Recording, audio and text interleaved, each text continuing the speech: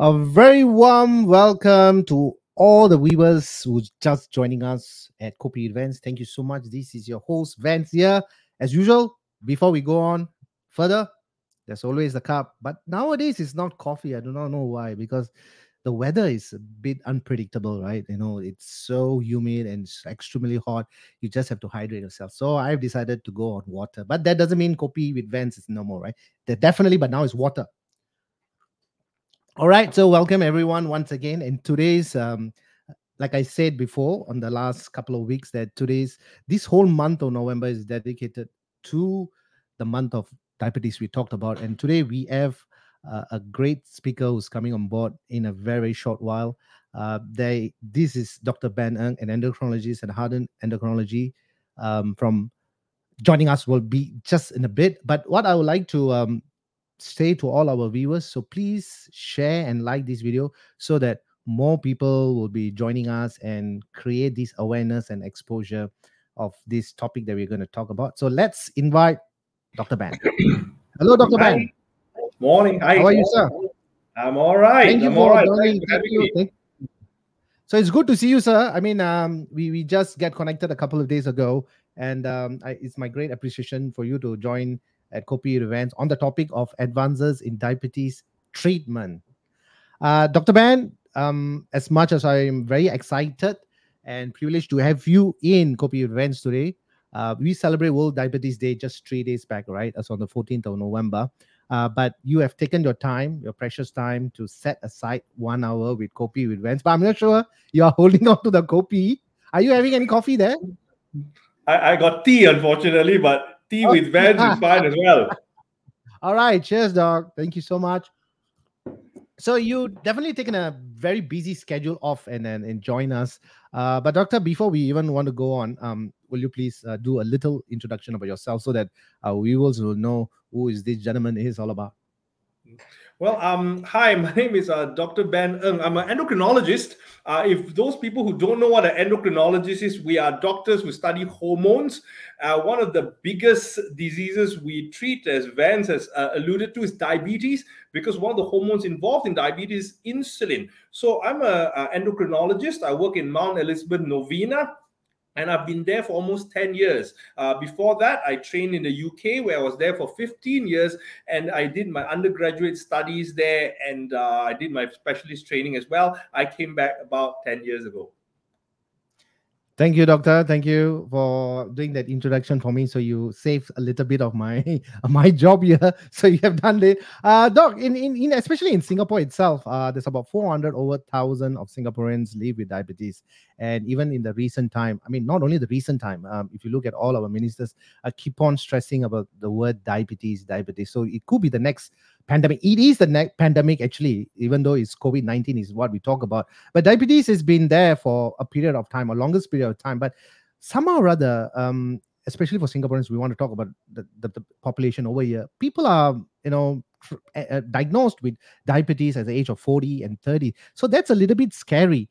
But 1 in 3 in Singaporeans, and the number of those with diabetes is projected to surpass to 1 million in by 2050. That's the stat that we get. Dr. Ben, could you share what kind of cases typically come to see an endocrinologist? And how does care at your regular GP differ from that of an endocrinologist? So if we can just break the two questions first, maybe then we go to the second one. Yeah, but the second question is a pretty challenging one. Okay. The As far as what do endocrinologists do? Like I say, I especially, one of my interests, Vance, is in diabetes, and the type of patients we see, they are extremely varied. We have the typical presentation of diabetes, which I think all of us are aware. The people who are overweight, who don't do much exercise, and they develop diabetes maybe in their middle age. They're late 40s, 50s, and 60s. That's by far the most common. However, as a specialist, what we do is we see the more unusual cases. And unfortunately, which we'll probably touch on later, the unusual cases are becoming more usual. And these are the younger ones, the ones who are in their 20s, in their 30s, who are not overweight, who are actually quite active. And they develop diabetes as well. um, how do we differ from GPs? I think the GPs here, to be fair, are excellent. What I think I can offer generally is we have a little bit more time than many of the GPs. We can run more specialized tests. So for patients with unusual diabetes, they don't seem to be responding to conventional treatment. They use the normal medication, and for some reason it doesn't work. They want something more aggressive, or essentially even they just want to understand their condition better. Those are the ones we try our best to help with. Thank you, Yeah. doctor. Thank you. But also, like I said, we are going to go a little bit more deeper into the next question itself. Um, just curious, what inspired you to become an endocrinologist? Because I've asked the same question to a couple of other doctors, to the orthopedics, to the psychiatrists and psychologists and physiotherapists and all that. But it's always an interest. It must have something have triggered you, or is it something that you always wanted to be? No, lah, to be fair with you, when I started medicine, one of the reasons why I started medicine was because one of my uncles was a doctor, and he said that you don't really need to be very sure what you want to do. You want to work with your hands, you can become an orthopedic surgeon. You don't want to see people, you can be a radiologist. So I liked it because I didn't have to change, I didn't have to make up my mind. So I kind of enjoyed that. But what made me become an endocrinologist is that what we really do, Vance, as endocrinologists is we Yeah. do a combination of science and humanities. So we look at data. So anyone who has diabetes or any other hormone problems, it's not just, oh, your sugars is high, we treat this number and so forth. It's the interpretation of numbers. And we look at many of the results, the tests that we do, the measurements, we kind of put it there, we come up with some kind of conclusion. And that's one aspect. And the other aspect is the patient themselves. So although you can have the same results with two different patients, your approach can be extremely different. So that's what I liked about it, the sheer diversity and the combination of science, which is from the results, and working with the patient. And I think that's very important. As you know, diabetes and other endocrine problems, they're not something you just cure with a tablet or surgery. They're many times chronic diseases. So you really have to form a relationship with the patient. You need them to trust you, you have to trust them, and you need to work closely. So it's a combination of science again and really getting alongside the people you work with. So that's the exciting part I find with endocrinology. Doc, I mean, we want to talk about in the 1960s and 1950s, our forefathers. And so probably the medical advance wasn't there at a point of time. Probably there is a certain amount. But nowadays, if you look at it, is it because our elevators? Is it because our escalators? Because everywhere we go, we are sitting down. Is it because of the lifestyle? The diabetes? I mean, this is p- probably a projected question, right? If you're 20s and 30s and 40s, if you're not active and you're not watching what you are eating, at the same time, if you're not putting any kind of workout or exercises, is there a high chances of 50s and 60s to have diabetes? Absolutely right. I think and I'll answer that question in several ways, man. I think that is by far one of the major projections. I mean, essentially, we got our iPads, we have our trains and buses and cars at the moment. So the amount of Correct. exercise we used to do is very different. Now food is very available. You pick up the phone. Last time, at least you had to walk to the food court. Now you don't even have to do that. You pick up the phone, the food comes to you. So I think these are significant factors that are resulting in it. But to be fair with you, I don't think it answers the entire question. Because if you start looking at data here, we got just recently, a couple of years ago, they actually presented a case where a 5-year-old girl had diabetes. And this is not the type 1 where people say you inject insulin. This is the Yeah. one you normally get classically in 55, 60-year-old patients. So you're starting to get that. And you kind of think, it can't be just a pure, no matter what you eat at the age of 5.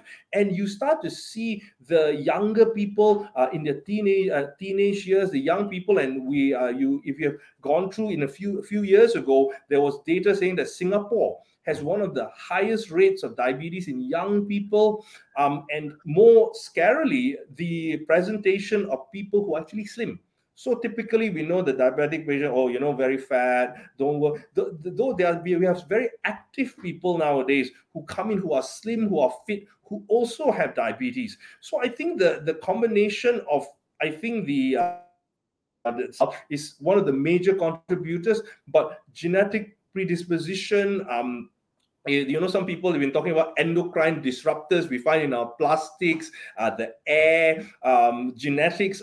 I don't know, but I think there are multiple factors, and you can't just answer that question with one single thing. That is the reason. Thank you, doctor. Thank you for that.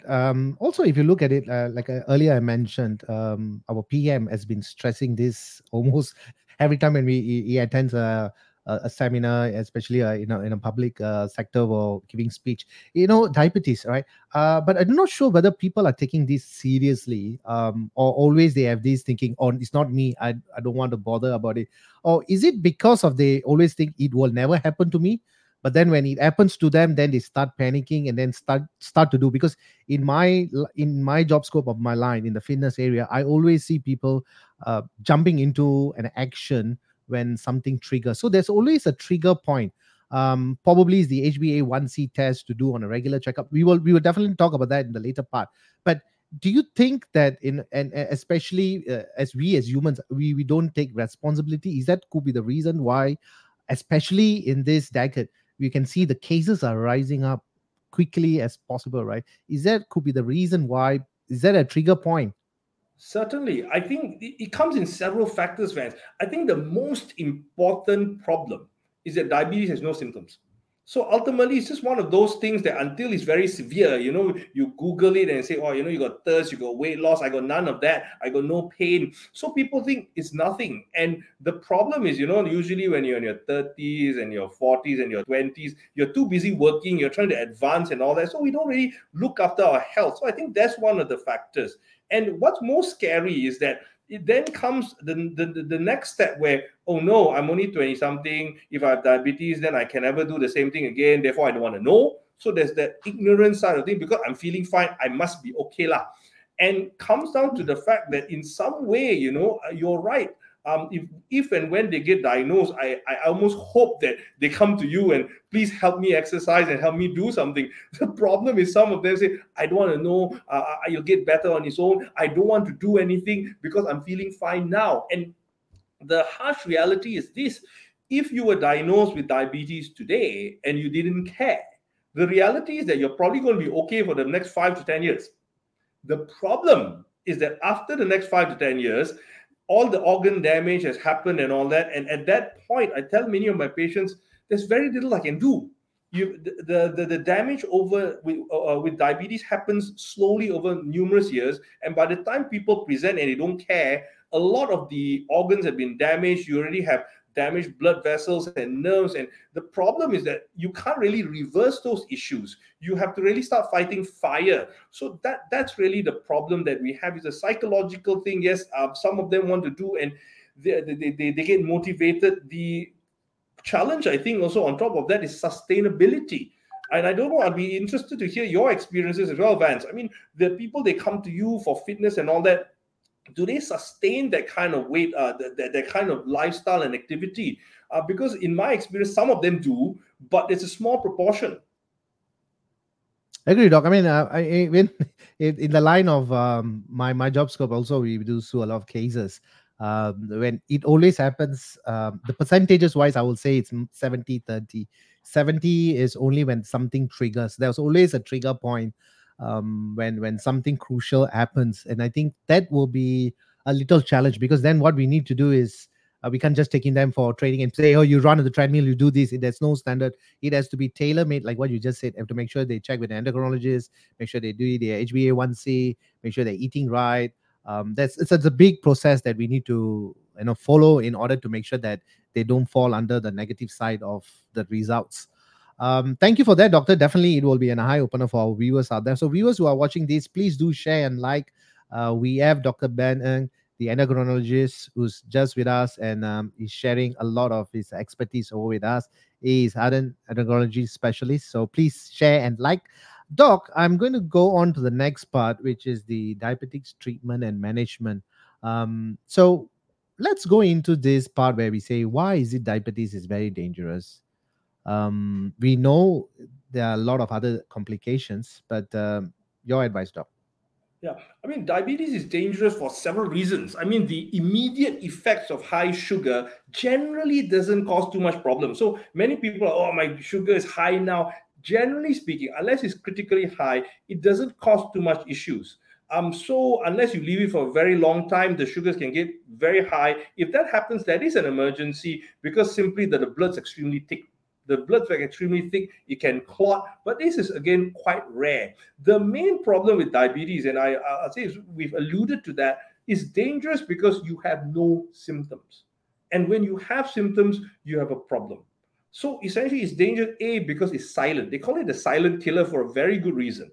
You don't have symptoms, it causes problems over time, and you don't realize it. And when you finally do, and the main issue there is that it affects everything.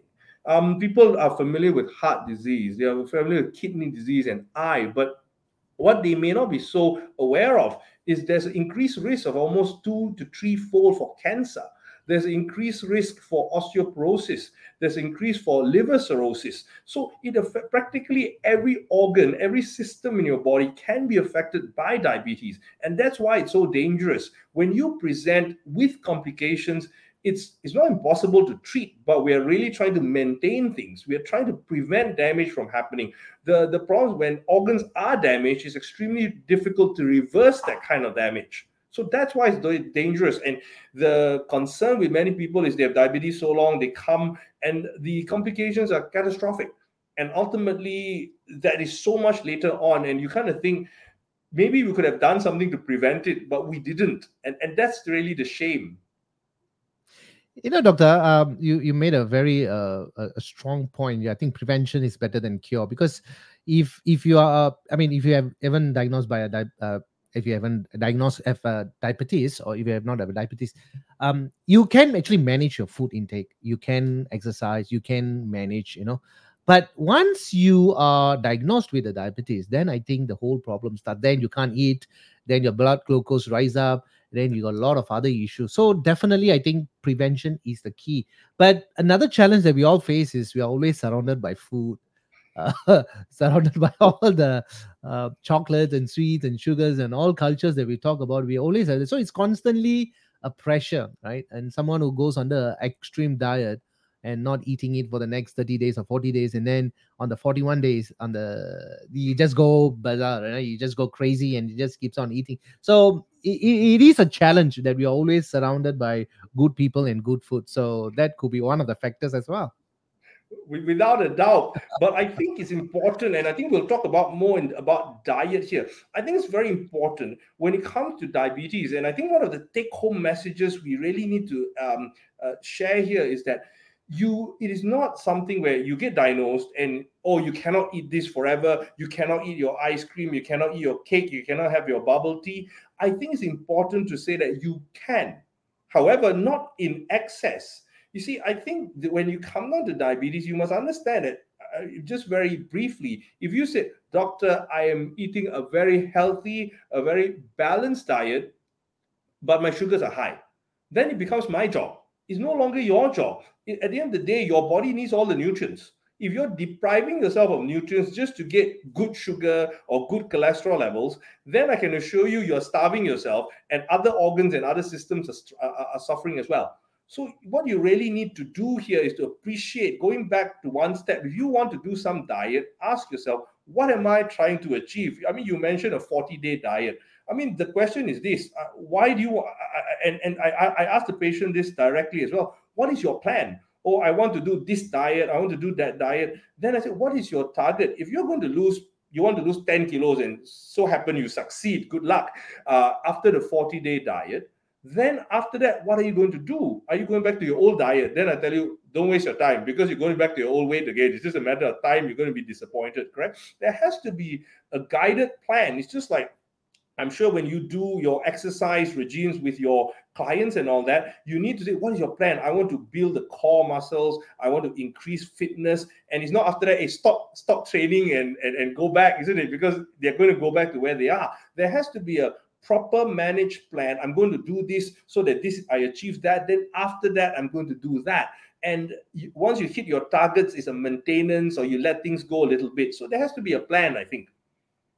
Definitely, Doc. I mean, there's a lot of education that we need to share with a lot of people because not too long back, someone came and said, "You want to lose weight?" So I asked why, because the big day is coming, the wedding day.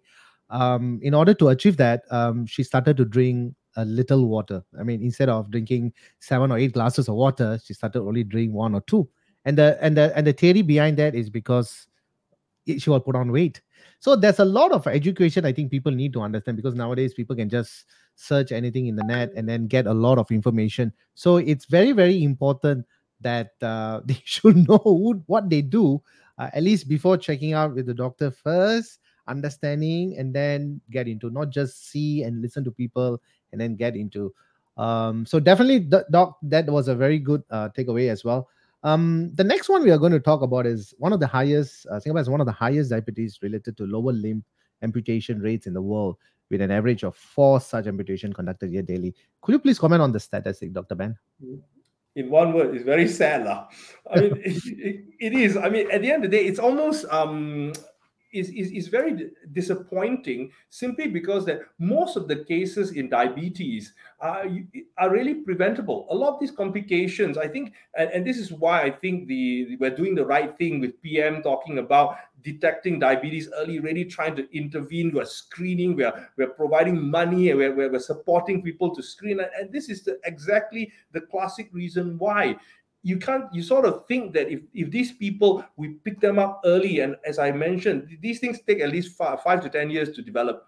If we pick this poor man or lady who was going to be amputated 10 years ago, we said, listen, you may not need medicine, you may need medicine, but you do this and this, we can prevent it. And this person will have a leg, and they will be much happier. Their family would not be under so much distress and all that. So it is disappointing, but it's a good thing to know, so we can do better.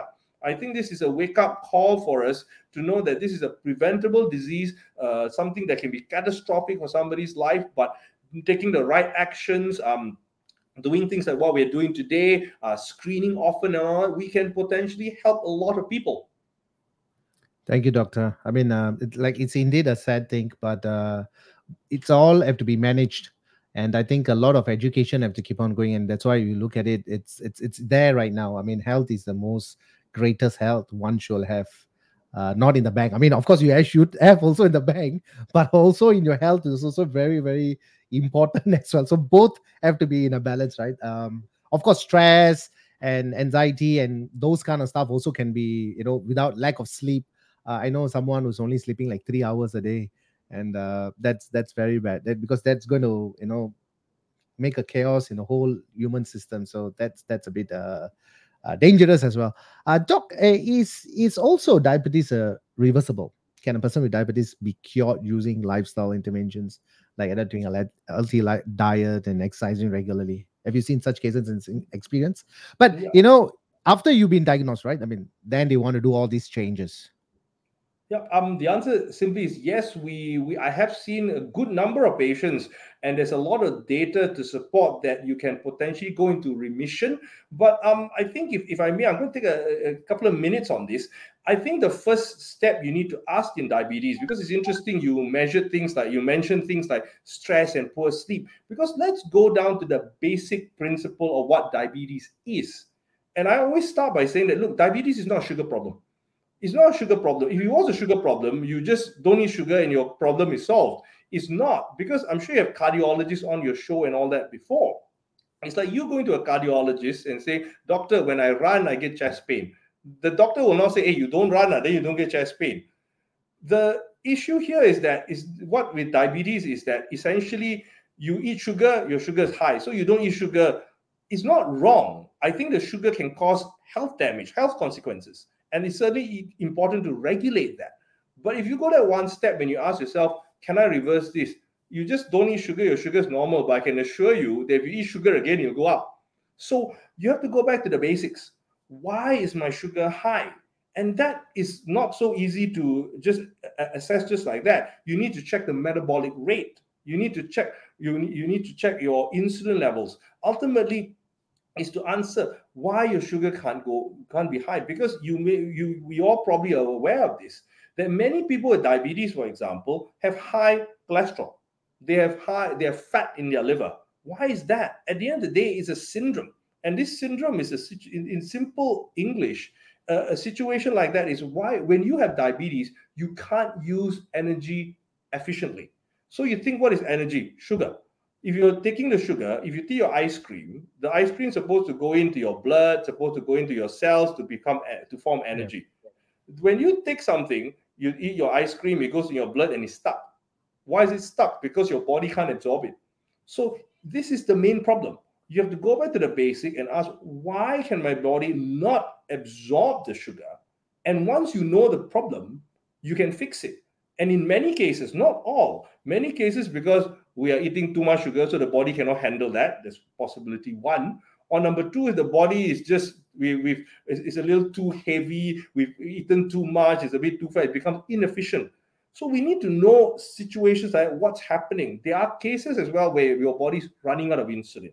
It's getting low. So being able to identify this issue, then addressing that issue, not just let me cut down my sugar, I cured my diabetes. It doesn't quite work as straightforward as that in many cases. Find out the problem, intervene the right way, and some of them is just improving your lifestyle, improving your sleep patterns, because ultimately stress, as you correctly pointed out, we are a holistic person. When you are stressed, you're not sleeping, the body's under attack.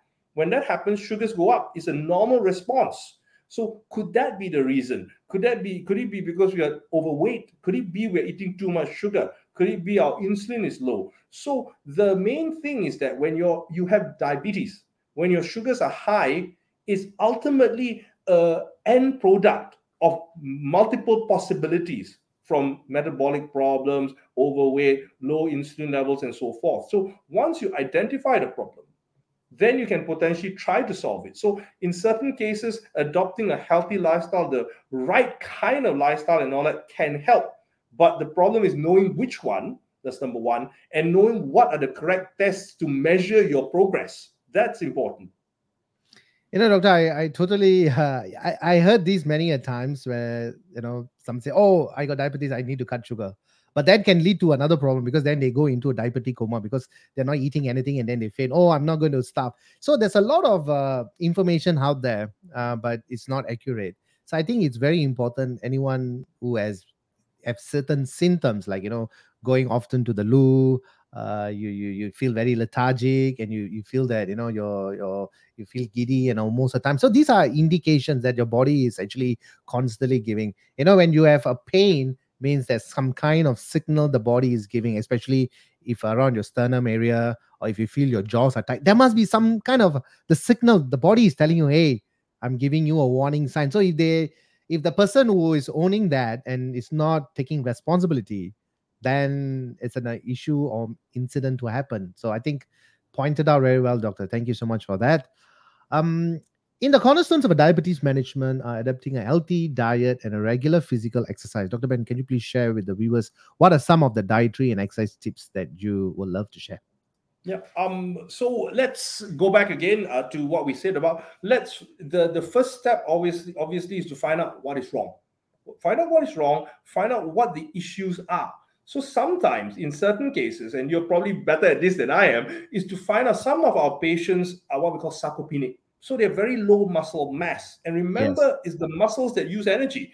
In many people who have low muscle mass, one of the biggest therapies here is to improve muscle mass. So what we do is we measure where the muscle mass is, we try to increase that, and we do the correct forms of exercise based on their metabolic function. The next one is eating. Now, it's very important to point out again, is for all my diabetic patients, I say, listen, you can eat what you want within reason. So there's no such thing as a diabetic diet per se, because I always tell people will say, hey, this kind of food lah, this white rice not good, this whole grain very good. But I always tell them this: when you do your finger prick and you see a high reading, whether you're white rice, whether you eat whole grain, whether you eat an ice cream, it's all converted to glucose. At the end of the day, the end product is exactly the same. That doesn't mean you eat what you want, but it's the same. So the only difference with the kinds of food that you eat is, number one, how much sugar you consume at one time, and number two, how fast the sugar goes in. That's the only difference when you're eating carbohydrates. Don't talk with different story, talk about protein and fat, but we're talking about sugars per se. So when you talk about sugar, is sometimes the amount you eat at one time. People say, oh, brown rice, very good. I have 2 bowls of brown rice. Versus if I take 1 bowl of white rice, I tell you now, please take the 1 bowl of bright rice versus the brown rice. It's sometimes the way you eat, not just what you eat. And I'm sure I'm very hesitant in talking to a fitness person here, but I'm sure you agree. It's sometimes how you exercise, not what you exercise. The regularity of exercise, where you focus on, and so forth matters. So the general tip I give them is always be aware you can eat what you like. However, how you eat it and how much you eat at one time is extremely important. And don't believe in what people say, oh, you can have 2 handful of fruits. I tell you now, if all of us, all the listeners, you and me ate 1 apple, all our sugars will go at different levels. So you can't say that this amount is good. Okay. Everybody must eat this amount only. I think it's all individualized. You need to see your response to that kind of food. And exercise is always analyze what you need to do. Find out your body composition, find out your muscle mass, and where you need to focus on. And the way you exercise, regular exercise rather than those weekend heroes where you do the marathon in the weekend and don't do anything else. I think regular exercise involving core muscles and all that, very, very important to actually manage metabolism. Doctor, you have actually answered this question as well, because in the first question when I asked you the previous one, you have already answered that as well. So definitely, resistant training definitely increase muscle mass. If you have said it very clearly, the sarcopenic is the muscle loss or muscle is too low, BMR is not there. But I think it's also very crucial for viewers out there. Anybody who want to start exercising, I think the very important thing that you need to do, always check with the doctor for clearance first. Right, please check with endocrinologists or your favorite doctors to get a health screening done. And I think that is very important as well, to make sure that you are safe before jumping in an exercise. And especially for people with diabetes, doctor. I mean, they like, oh, I want to start training, everything is in very N2. But we can understand their N2 because they want to make a major change in their life, especially to the health. But in terms of cardio resistance, because we know certain exercises require certain type of energy and certain medications, if they are type 2 or type 1 diabetes, their medications have to be adjusted according to their body weight and the workload they are doing. What will your advice, doctor, be? Well, what I normally do, I take things from the extreme to one side. When you want to exercise, you're absolutely right. The first question is, are you fit? I know it sounds weird, we are promoting exercise here, but I can tell you now, there's actually a statistic figure of how people actually suffer because of exercise. That doesn't mean you don't do it, but if you have not exercised, if you have to dust off your running shoes and you've not done it for 25 years, and you're a particular vintage, you may want to check your heart before you start running. There have unfortunately people who play badminton and they get heart attack during that time. And I think that's important because you need to know whether you're fit to exercise. I think that's the first step. If you have diabetes, especially, unfortunately, we've had a few cases like that where they had diabetes for a long time, and again they dust off their shoes and they have nerve disease in their feet. So when they started running, they walked off with a hole in their leg after that. And it took months to heal because of the poor blood supply and nerve damage. So be very, very clear that you are fit to exercise. That's the first thing. The other one as well is that for diabetes especially, what happens is that as you exercise, there are different kinds of exercises here. When you do aerobic exercises, when you run for long periods of time, the blood sugars tend to go down. So if you're on treatment that can lower blood sugars excessively and then you run, then you may get what we call a hypoglycemic attack, where your Yeah. sugars go too low. So be very careful about that. Talk to your doctor first, or at least take precautions. Have something sweet along the way. Make sure you prevent that from happening. If you're doing aerobic exercises, certainly for the short period of time, blood sugars can climb. So you have to be aware of that, because don't panic. Oh, why my sugar go up? I thought exercise is good for me. So these are all the things that you do need to manage. And again, speak to your doctor if you're on treatment, or even if you're not on treatment. Be aware of the changes so you don't get disappointed, because many of my patients say, I exercise, why is nothing happening? My sugar gone high rather than low, or why is it so low? I don't want to exercise anymore. So be aware of that and have a chat to your doctor again. Get assessed properly, and we'll see how it goes from there.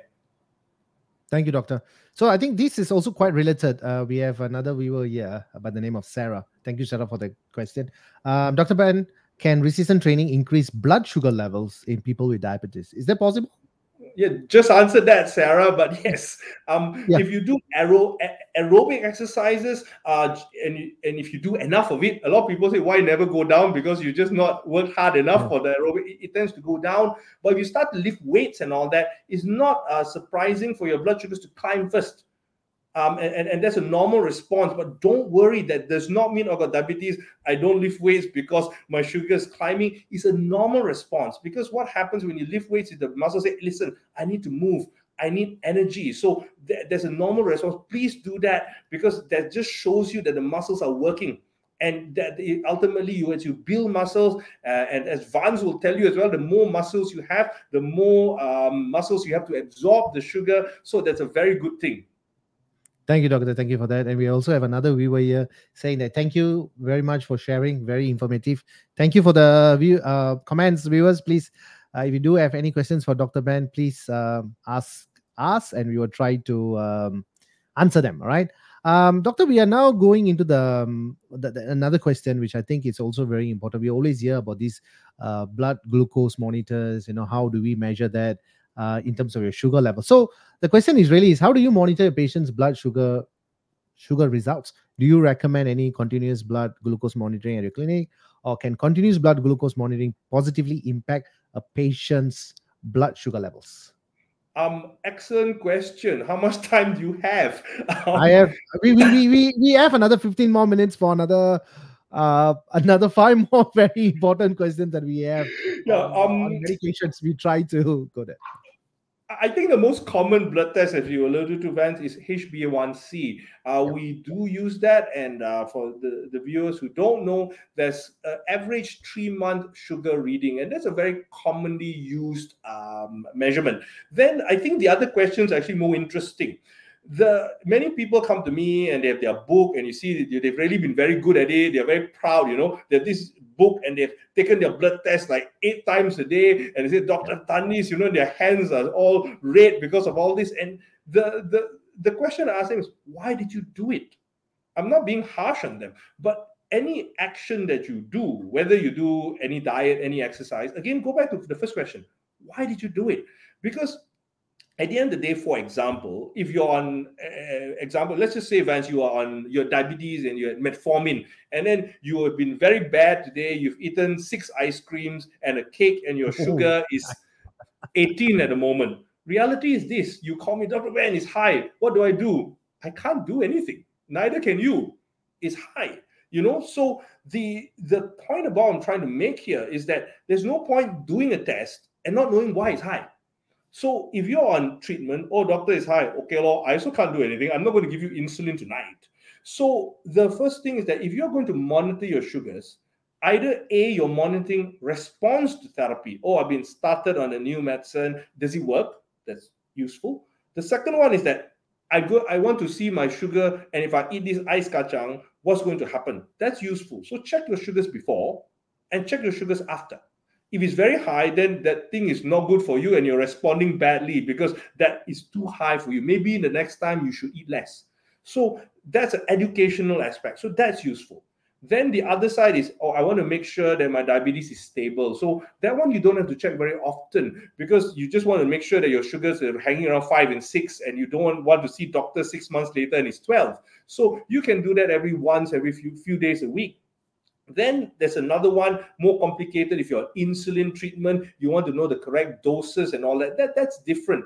But to answer your question, just checking your sugars for doing a finger prick, or we have the Freestyle Libre, which is a sensor just at the under the skin here. We got continuous glucose monitors. There are many ways to check your sugars now. But whatever you do, always go back. Why am I doing it? If you have a reason or you don't have a reason and you want to have a reason, talk to your doctor about it. But don't just simply check because it doesn't guide you at all. thank you, doctor. I mean, this topic, like I said, it's very in depth.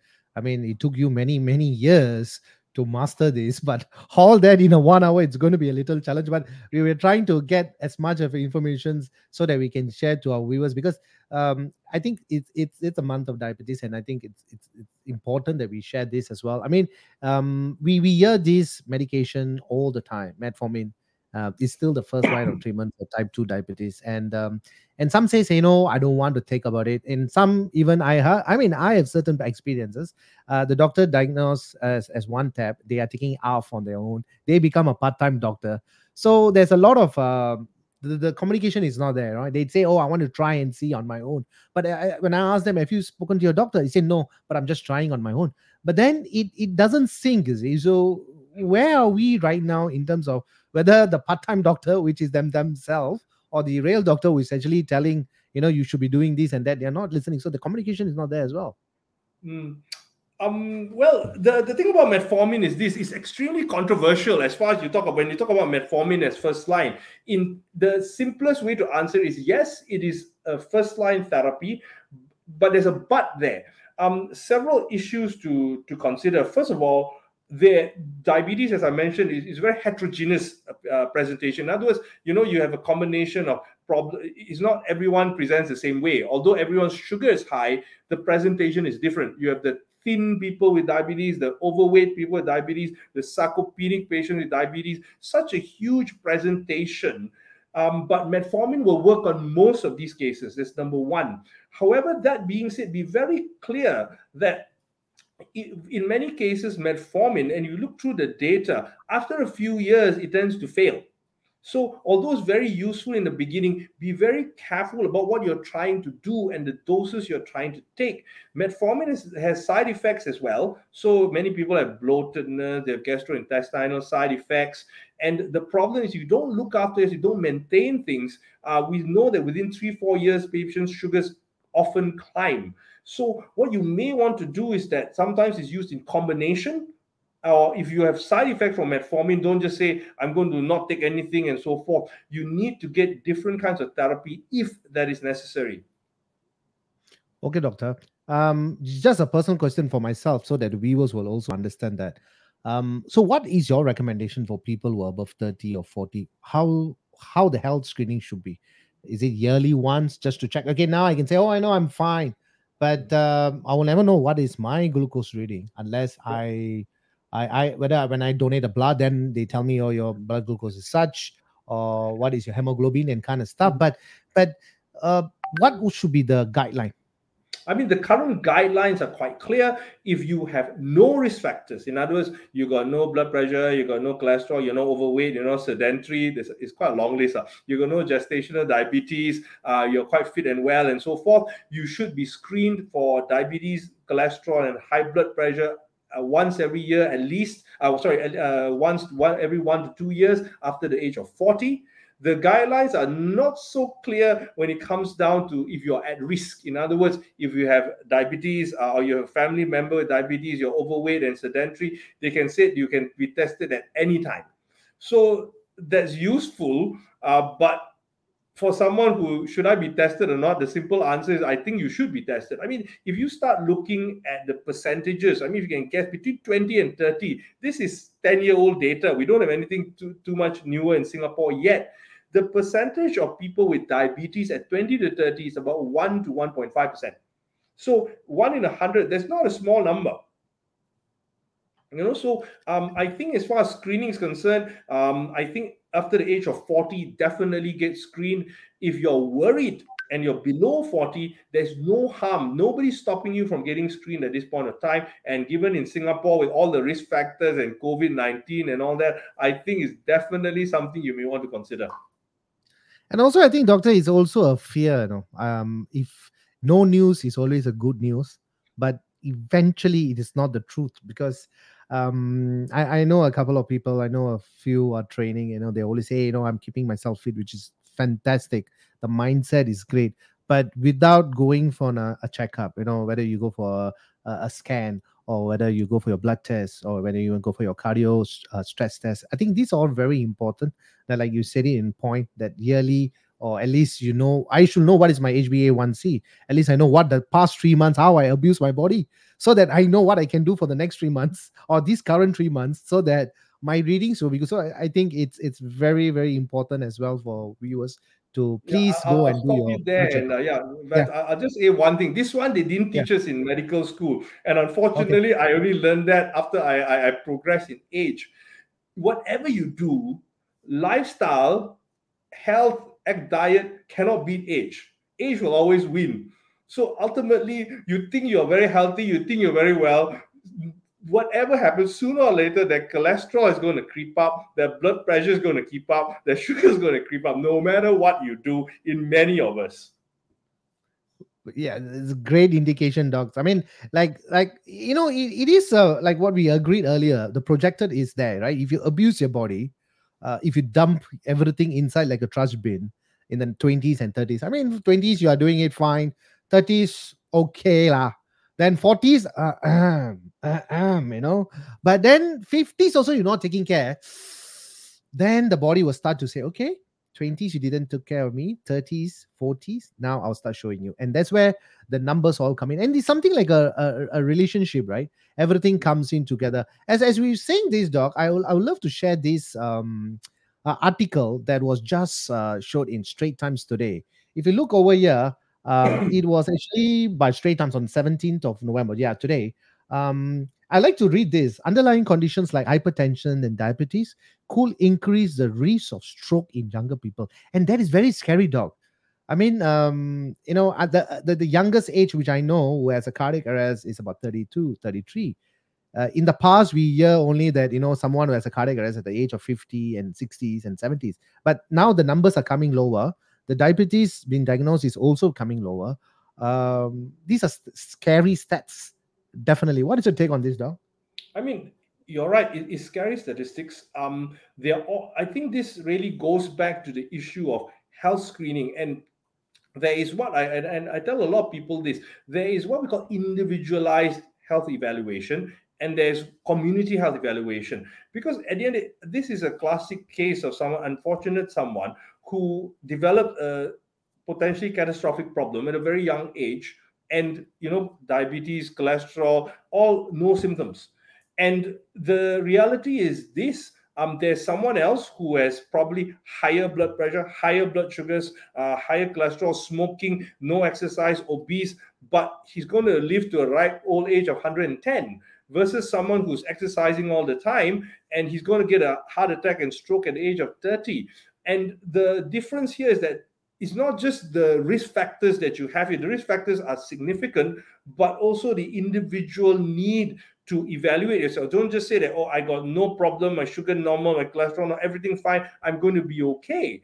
You might not be. And this is where individual treatment is. If you have blockage, if you have problems already, and your cholesterol is normal, all I tell you is that that level is too high for you.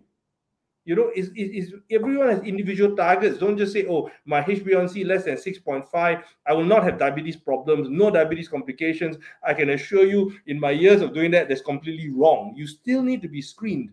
The risk is lower, the chances are lower, but at the end of the day, it's still possible. And this chap here is just the classic case of undiagnosed disease and developing a catastrophic problem because of no intervention. And dog, and even if you look at that, and it's said that diabetes and hypertensions and cholesterol, so it's like a family that is just joining, right? If you're not taking care of your heart, eventually it will lead to something which is elevated heart rate because of cardiac, the myocardium is not strong. So you have already invited one problem. And then if you are abusing the system like a bin, throwing in chocolates and sweets and high carbohydrates and without any limited or unlimited options, then you are actually increasing up the glucose level, and eventually your pancreas will say, you know what, it's time for me to say warning sign, and then followed by cholesterol and so on and so forth. It's really scary, like what you said, 30s and 40s and 50s. It can happen to anyone, whether slim or a little bigger size, whether fit or unfit. Mhm. Doc, we only have 10 more minutes, and I think I will just take two more questions for that. I know viewers are sending in a lot of messages as well. But, we also hear about these newer treatment options for type 2 diabetes, the glucagon, like the peptide, the GLP-1 receptor agonist, and sodium glucose co-transporter and inhibitors. What is your take on this, Doc? I mean, these are two very exciting treatments. At the moment, they are very exciting treatments because these ones have really convincingly showed us that they can help patients reduce their sugar, get the weight down, protect the heart, protect the kidneys. I mean, it sounds very wonderful, isn't it? These kind of drugs. And both Yeah. of them potentially can do that. But it comes back again to the individualization of treatment. And I think that's very important. What you should not do, and listeners, please, this is very important. Don't say my neighbor got diabetes, they're taking the SGLT2, very good. You go to your GP or specialist, I want this as well. There's sometimes a reason on why that may not be suitable for you. Just because the CV looks very good, it is very effective and all that. All of these medications have potential side effects. The glucagon, like the GLP-1s, very effective treatments. There is a natural hormone that's produced by the small intestine, very effective in reducing weight and sugars, but also quite significant side effects. Nausea is common, so be cautious about that. It may not be particularly useful in certain groups of patients. The SGLT2s, very effective as well, very useful, but also the problem is they can promote genital infections, and if you have insulin deficiency, it can be quite catastrophic because it can cause ketoacidosis. So again, be cautious. Don't just say there's new. I saw it in the newspaper. I want to take it. Give it to me now. May not be suitable for you. Do talk to your doctor about that. And if you are suitable, yeah, it may do you a lot of good. Thank you, Doctor. We're just going to take one more question. I know we've been, maybe you want to have some tea while I drink my water. I've been taking a little bit here and there, but yeah. Okay, so never mind. It's okay. We will join for copy with Vans again, right? Doc, another question. FDA has approved a freezer in 2014, and he nailed insulin medication. Can you tell a little bit more about that? When you will come Um, back to Singapore, ever? Yeah, actually, it was. I used it a little. I have actually had one patient on it several years back. This was again showing my vintage, but I did mention I was trained in the UK, so it was used. Unfortunately, it's I know it sounds very sexy, isn't it? Oh, I don't have to inject insulin. I inhale it. It's going to be great. It did have a few limitations.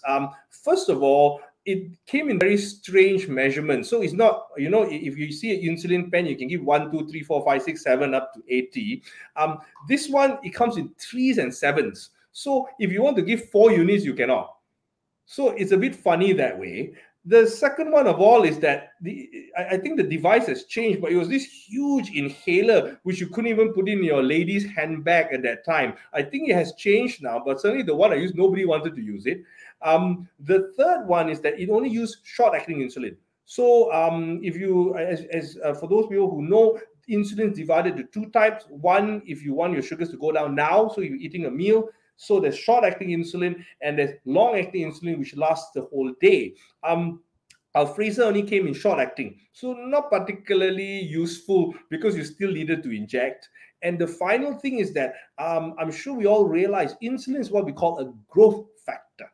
So if you inject people with high insulin levels, insulin resistance, they tend to be quite fat because insulin promotes fat formation and growth formation. If you are inhaling that into your lung, there's that theoretical risk, although they tell us it's very safe and all that, you are inhaling growth factor in your lung. I mean, that in itself sounds extremely scary. So I used it on one or two people. They didn't like it. And ultimately, I decided I didn't like it either. So even if it comes to Singapore, I'm not saying things may have changed from the last time, but I would still use a lot of caution before we start using it on a regular basis. Thank you, Doctor. I mean, it's definitely. I mean, I do have a couple of more questions, but I don't think so. I want to take that because we are running for time right now. But I would love to just ask you a question. Which I think I get the most of the time, and I think it is fair that I ask this to you, that expert, right? Once somebody is diagnosed with diabetes, could it be reversible? Can I change it immediately and Yes. be go into pre-diabetes? Yes, or even be go into remission. There's some excellent work done for anyone who wants there. The guy is called Roy Taylor. He's from Newcastle, one of my heroes in diabetes, and he's actually leading the pack here. He's put these people on low calorie diets, and ultimately what he's done a lot of work on how this happens. So his remission rate is about 30 to 40% in clinical studies. We have done that on some of our patients. Keeping in mind, again, it doesn't work on everyone, Vance. Please talk to your doctor before you embark on any of this. Certain groups of patients who have insulin secretion still, they are put on certain therapies, weight loss treatment, and so forth, and they go into remission. And I think you had Dr. Jaideep Rao in before. Yep. Yes. Surgery, metabolic surgery can also reverse it. So it's not a one-way system. I would encourage anyone, if you say surgery is not for me, I want lifestyle treatment, but I'm determined. Don't say I want to be off medicine, I want to reverse, but I don't want to do anything. Unfortunately, it's never going to happen. Correct. But if you're very determined and you're really willing to put in the effort, it's possible. And I don't want to do anything, but I still want to reverse it. There's Dr. Rao, and there's surgery for you. So there are many options in which you can consider to treat. And yes, it's potentially possible to go into remission or pre-diabetes. Thank you so much, doctor. I mean, definitely it can last for another 3 more, 4 more hours, but no, we don't have it. But I truly value and appreciate the time that you have separated for copy events and keep it for us. Any last words or tips for the viewers before we call it a copy events end of session? No, well, thanks for having me, Vance. I mean, I think it's important. Simple thing is that we've talked about a lot of things, and I enjoy this simply because of the time that we have. Most of the time, when I Yeah. do interviews, you have 5 to 15 minutes, and you have to push everything in. So it was great, but just a few ending things. I think diabetes is a heterogeneous presentation. In other words, when you have high sugars, it's not everybody got the same problem. It's due to a combination of many things that have failed that's led to the high sugar. So what when you see the high sugar, it's a problem of many, many things. It is a cascade of events, and it's diverse presentation. So it's not one glove fits all. There are different kinds of treatment. There are a lot of new treatments, but they may or may not be suitable for you. There are many different ways to exercise. Vans would know better than me. There are many different kinds of diet, but certain ones are more suitable than others for different situations. Thank you, doctor. Thank you so much for the past 1 hour. In fact, it's 1 hour and 2 minutes. For joining me in Kopi events. I truly enjoy it as well. We definitely going to meet up for Kopi or coffee, and then we shall continue the second part of the great conversation. Have a lovely evening. Thank you so much again for joining me at Kopi events, doctor. Uh, and it was really a fruitful session today. Thank you. See you. Okay, so that was Dr. Ben, an endocrinologist who just joined us for the past 1 hour, 3 minutes. Amazing, right? Every copy with sessions. Sorry, copy with no copy with Ben sessions. Let's see, I say it wrongly. I learned something. I always learn something, and it's really great to have a speaker who's an expert in the field and an endocrinologist coming and spending about 1 hour with us. And I think the viewers are enjoying it. So if you are watching it, please, please, please, please share and like it so that more people can get this awareness and exposure as well. As you know that diabetes is the biggest pandemic that we ever have in the past many decades, and you know that over 400,000 of Singaporeans are living with diabetes. And if we don't do, in my speech, if you ever seen, even yesterday I did interview session was telecast yesterday. If you can see it in my wall as well, we talked about diabetes, we talked about diets, what is really a diet about. Before you start anything, whether you're starting an exercise program, whether you are going to go into a food, a diet, I think it's very important that you need to consult someone. Do not try and listen to someone on A or B and C, and then you try to do it. Your body is not an experiment. I have a word, you are always welcome to contact me at Copy Events or Vans Coach. I would love to have a great 10 minutes chat, or to have with you, just to make sure that you are on the right path. I think it's very important. Before you drive the car in the expressway, you want to make sure that your car is in ready and tip top condition, with all maintained under the great maintenance. If not, you will break down. So I think it's crucial. I like to stress the word. It's very crucial that you need to make sure that you take care of your body, so that your body will take care for the rest of many, many, many good years to come. If not, it will start to give you a lot of problems. We hear a lot of, in fact, the article that was brought our attention today, it's scary, right? Hypertension and diabetes could increase the risk of stroke in younger people. There are cases where strokes happens lower 40s and 30s, and myocardial infarctions, heart attack also happens in the lower, not love sick. We're not talking about love sick or heartbreaks. So it's very important that we need to be very careful of our health. Any sign or symptoms that is not regular, if you think that is coming in suddenly, a pain, then you need to address it. If you're feeling very lethargic, going to the loo very often, we hear that, right? It's a kind of a indications that your body is giving you a warning sign before it starts giving you a major breakdown. So be careful of that. Stay safe, stay healthy, do all the necessary things that you need to do. You know what to do, right? I'll catch you again on our last segment of the month of diabetes. We have covered successfully 3 weeks on the topic of diabetes. You got just one more week, and then we will be done. We're going to do a different topic. But the next week, we have a professor that's coming on board, and he's going to talk another segment of diabetes and surgeries and kind of stuff. It's going to be an interesting topic. So stay tuned as usual. Wednesday, 9 p.m. Glue to your seats, make yourself comfortable, and join me in Copy Vans. For now, I'm signing off. This is Vans, Copy with Vans.